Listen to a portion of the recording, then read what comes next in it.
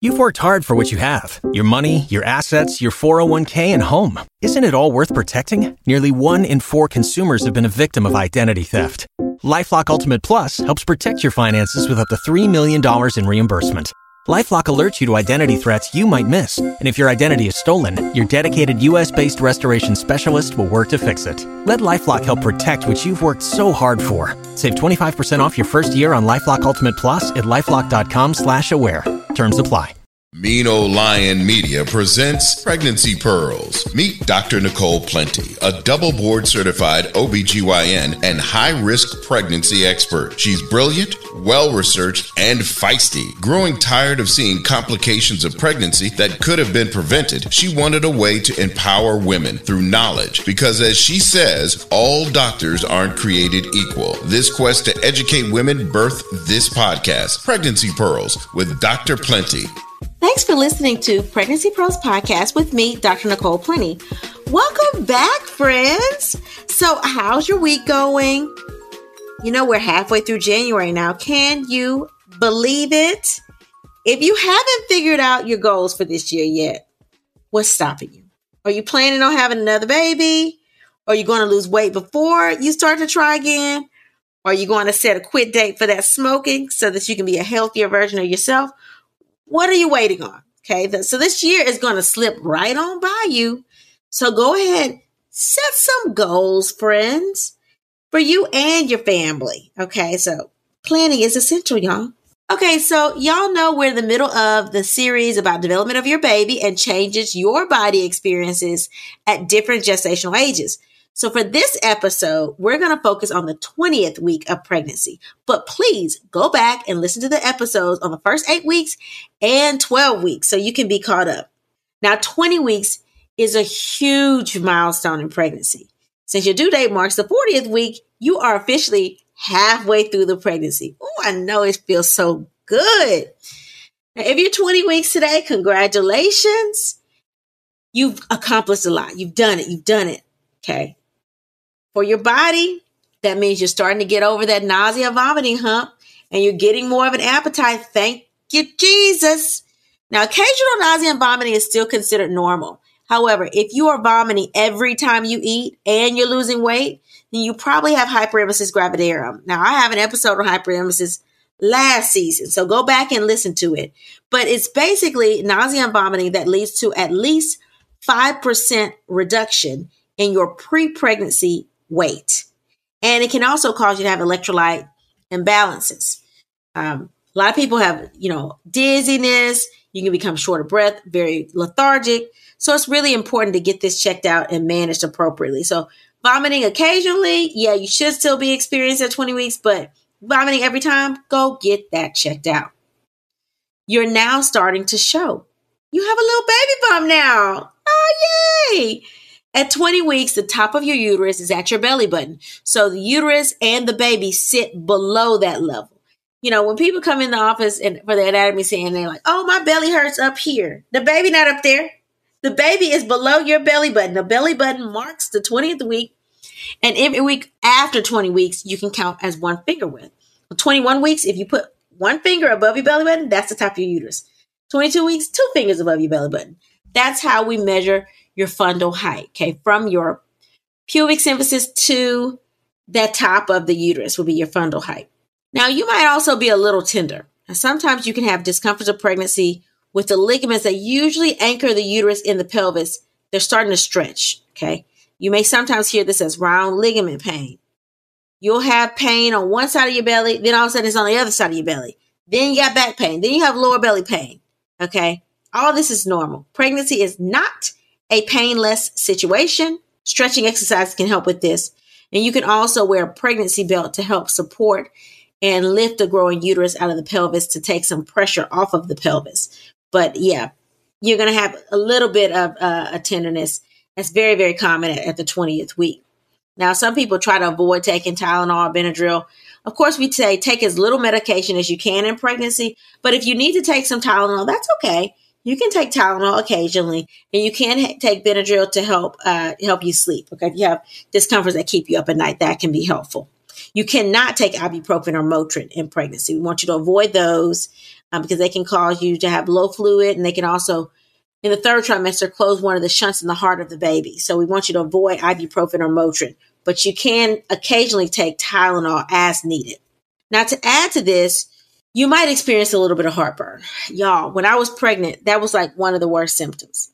My heartburn is what led to most of my nausea and vomiting, because I was vomiting up gastric acid. Okay, so make sure you keep Tums handy.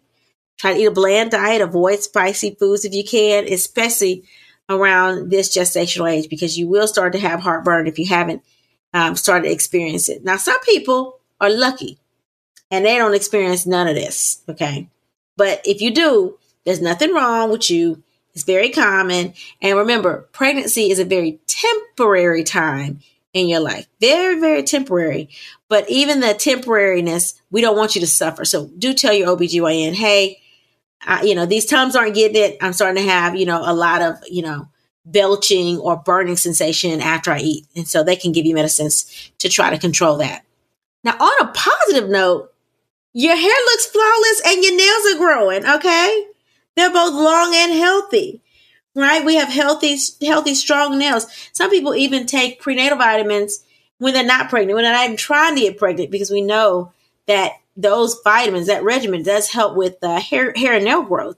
Okay. The pregnancy itself is going to stimulate the growth, those growth phases. Okay. So you'll notice, oh, my nails are much stronger. My hair looks the best that it's ever looked. I'm glowing. I'm so flawless. Okay. That happens around the 20th week.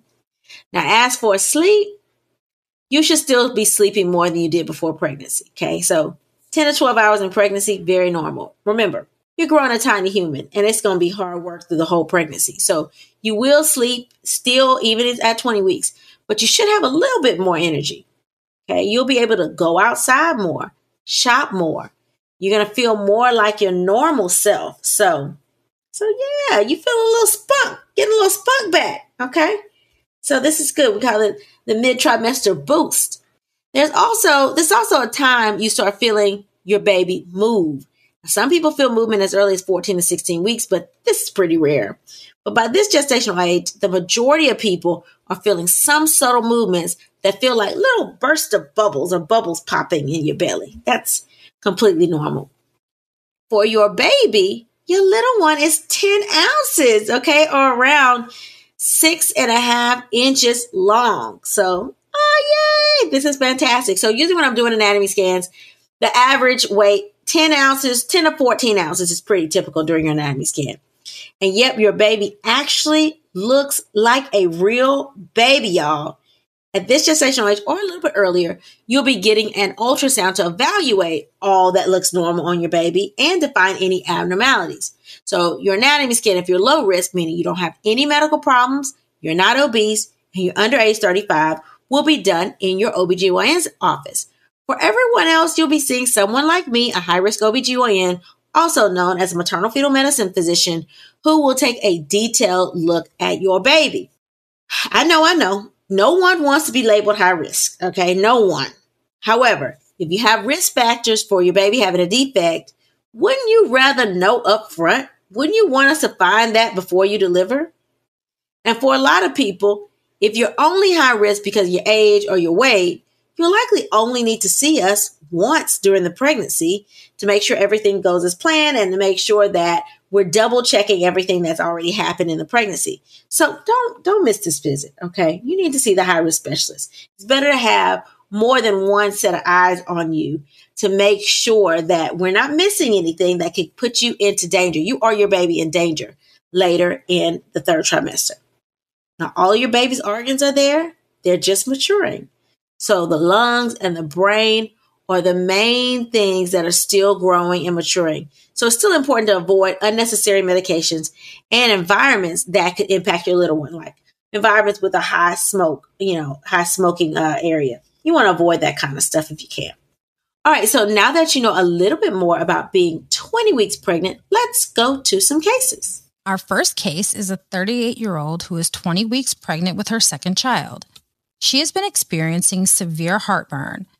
She has tried Tums, and her OBGYN recently started her on Prilosec, but this has not provided any relief. She has a history of type 2 diabetes, but her finger sticks are usually low because she can't keep anything down. Her OBGYN referred her for further evaluation and management. 1, congratulations on making it to the 20th week. 2, there's a couple things that are putting you at risk for having nausea and vomiting and heartburn. 1, the biggest thing would be the diabetes. So sounds like you're not keeping or you don't have the caloric intake you need, and that's why your finger sticks are low. Okay. The other thing is if you're having nausea and vomiting and you have diabetes, is it that you're too low and that's the reason that you're vomiting just because you're hypoglycemic, or is all this the heartburn? Okay. So first thing I want to do is get some labs on you to make sure that we don't have any type of electrolyte imbalance or we don't have a metabolic acidosis. Okay. Like too much acid in the bloodstream, because sometimes if you have an imbalance there, that can cause you to have nausea and vomiting. And women that are pregnant with type 1 or type 2 diabetes have a lower threshold of having complications like DKA. Now, DKA is mostly a type 1 diabetic issue, but you can have an anion gap ketoacidosis even with type 2 diabetics, even at a lower glycemic index or a lower finger sticks. So we want to make sure that all of those electrolytes are corrected. So I want to draw some labs. I'd also want to hydrate you because you are having nausea and vomiting with very little relief. So sometimes if you're dehydrated, it's like a continuous, perpetual issue, right? So you're trying to hydrate yourself, you're drinking, you have too much stomach acid, you're going to vomit.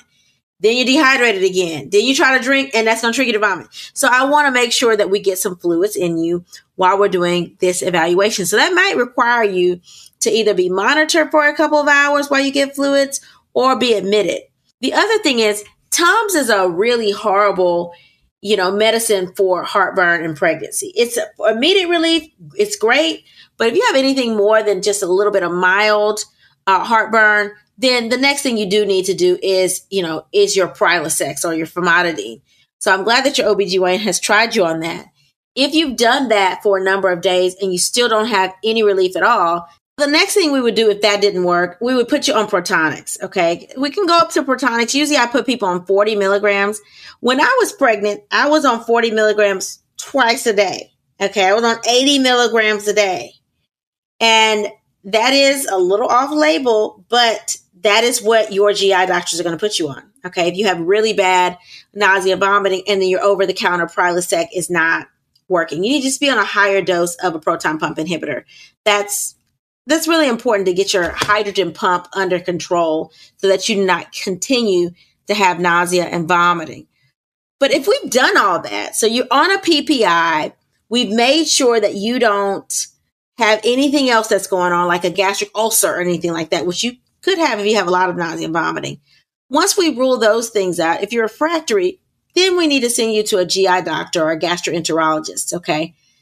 A lot of diabetics may have denervation or they may have issues with gastric emptying, okay? You may require a gastric pacemaker even if you have issues with the timing of your stomach emptying, or if you have heartburn and nausea and vomiting refractory to high dose proton pump inhibitors and you don't have a gastric ulcer. So I would want to rule those things out first before we just attribute it to, oh, this is just a little nausea and vomiting.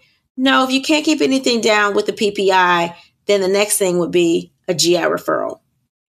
So the case pearl for this case is PPIs or proton pump inhibitors are recommended for any patient with refractory heartburn. However, if it doesn't work, an evaluation of gastric emptying would be recommended. All right, medical intern, what's our second case? Our second case is a 23-year-old who is 20 weeks and 1 day pregnant with her first child. She has no medical problems with the exception of being overweight. She has been having upper abdominal and back pain. Her OBGYN told her this is normal discomfort for pregnancy. However, now she has colicky pains that shoot through her back. She started experiencing nausea and vomiting as well. She was referred for further evaluation. Discomforts of pregnancy. Let me go a little bit into detail because for an OBGYN, that's sort of like a catch-all for like, hey, y'all, this is completely normal. It's just discomforts, right? But what we really mean is it's a growth in the stretching of your uterus that's going to make you uncomfortable. And it's standard to have that growth and stretching somewhere around 18 to 20 weeks. And usually by 28 weeks, that discomfort, either you got used to it or it's gone away. And when we say discomforts, we mean those ligaments that are anchoring the uterus down to the pelvis, they are stretching. You have ligaments, the round ligaments anchor to the side. You have ligaments that anchor from the back of the uterus down to the sacrum. You have those ligaments on the side and the front.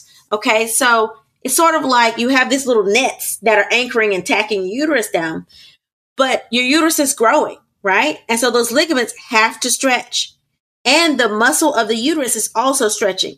The uterus is just a big muscle that holds the baby. So as the growth of that uterus happens, that muscle is stretching. Those ligaments are also stretching. And that's a painful thing. Okay. It's like stretching a muscle, when you're exercising, you've worked that muscle out, it's going to be tender. It's going to be painful. So some people can press on their uterus and it's a little tender. It should never be so painful that somebody presses on your belly and you're hopping off the table. Okay. That to me shows there may be a sign of an infection inside of your uterus if you're like hopping off the table or if you have a fever associated with pain in your belly. That's not what we're talking about. We're talking about dull, stretchy, pulling sensation.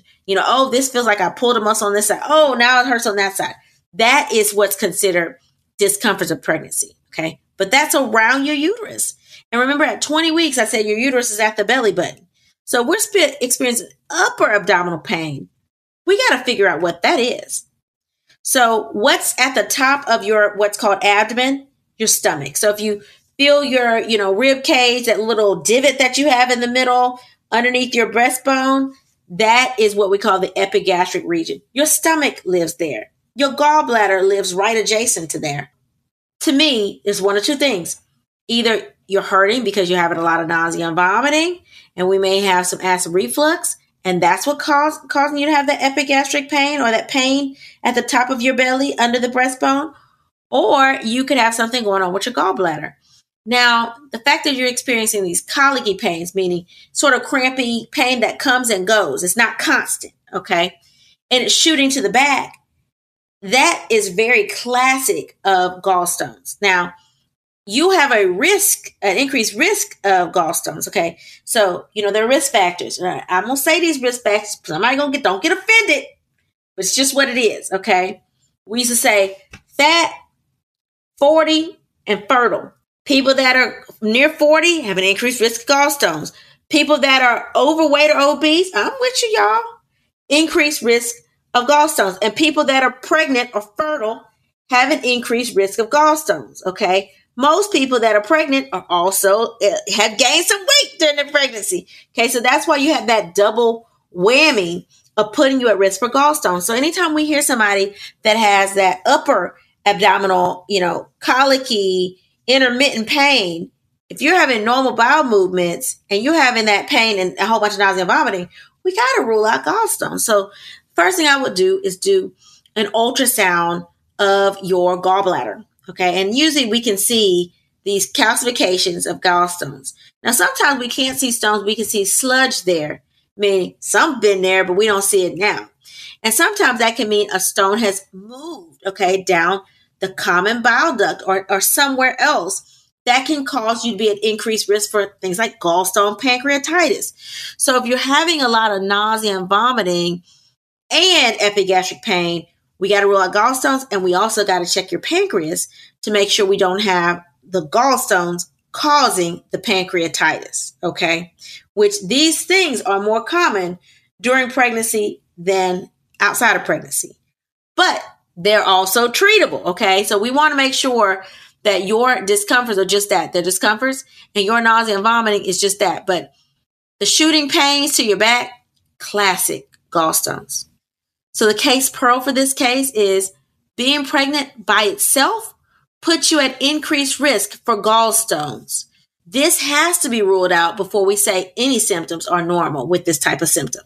All right, medical intern, do you have any emailed cases? Yes, this one says, Dr. Plenty, I'm 20 weeks and 5 days and haven't felt my baby move yet.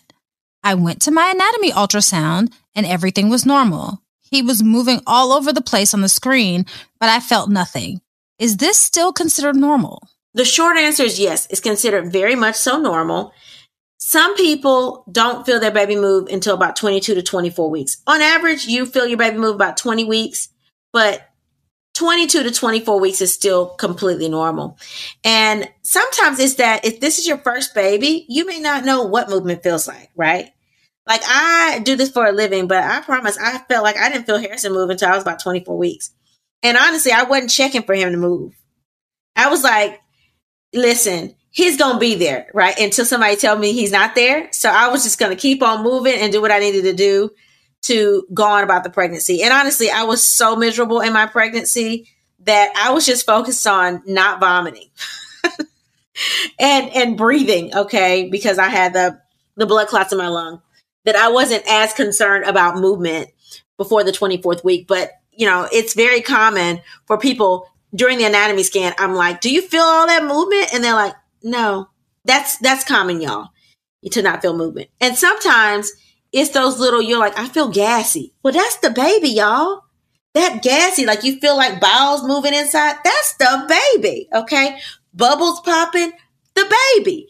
So you're not going to feel an actual like boom, kick until like 26, 28 weeks. Then you'll be like, oh my God, that's a foot, right? But before that, you're feeling little flutters, okay? That's normal. So sometimes people don't know they're having movement because they don't know what movement feels like. It's not going to be a whole bunch of pressure. You're going to feel sort of like tickling in the inside. That's the baby, y'all. That's the baby. The other thing that keeps people from not feeling the baby around 20 weeks is if your placenta is on the front side of the uterus, so you have an anterior placenta, then that's just serving like a little pillow between the baby and your uterine wall. Okay, so it's like a pillow there. So people that have anterior placenta sometimes don't feel their babies move until around 24 weeks or so. And they don't feel as much movement this early in the pregnancy. But rest assured, listen, the third trimester is coming. Okay, you'll be up all night, whether you have an anterior placenta, a posterior placenta, a lateral placenta, it don't matter. There's nothing going to stop you from feeling this baby move in the third trimester. So rest assured, if you had an anatomy scan, your anatomy scan was completely normal, you didn't feel your baby move when they saw the baby move on screen, it's okay. It's still normal. I always proceed with, if somebody hasn't told you something's abnormal with your baby, assume that it's normal. Okay, so let's not worry at this early gestational age. Now, the time you should feel your baby move 10 times in 2 hours is around 32 weeks. So by the 32 week mark, you should feel your baby move 10 times in 2 hours. There is an episode last season on kick counts. Go back and listen to it. But right now, 20 weeks and 5 days, any movement is considered normal, but it's still very normal to not feel any movement at all this early in gestation. All right, medical intern, do we have any other email cases? And she's shaking her head no. So thank you guys so much for listening to Pregnancy Pearls podcast. I hope that you've learned a little bit more about being 20 weeks pregnant. And if you are at that milestone, congratulations. You're almost halfway. Well, you're over halfway over. If you like what you've learned, please support by rating and commenting on the show on whatever platform you listen to. And don't forget to share me with your friends. If you or someone you know has had a pregnancy complication or a unique pregnancy situation, let me know about it. Email me at pregnancypearls@gmail.com to hear your topic or case discussed on one of our podcast episodes. Also, remember to follow me on Instagram at pregnancy_pearls and Facebook at Pregnancy Pearls. And you can catch up on the YouTube channel, youtube.com/Pregnancy Pearls with Dr. Plenty for quick talks about pregnancy complications. In closing, remember to advocate for yourself. You are your biggest advocate, and no one knows what's going on with your body except for you. Thanks for listening.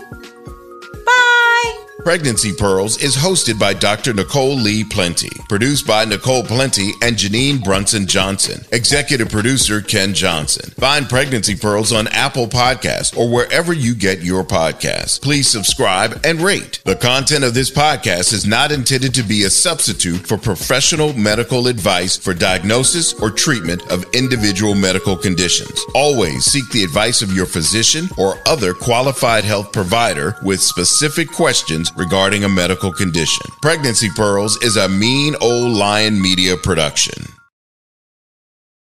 You've worked hard for what you have. Your money, your assets, your 401k, and home. Isn't it all worth protecting? Nearly 1 in 4 consumers have been a victim of identity theft. LifeLock Ultimate Plus helps protect your finances with up to $3 million in reimbursement. LifeLock alerts you to identity threats you might miss. And if your identity is stolen, your dedicated U.S.-based restoration specialist will work to fix it. Let LifeLock help protect what you've worked so hard for. Save 25% off your first year on LifeLock Ultimate Plus at LifeLock.com/aware. Terms apply.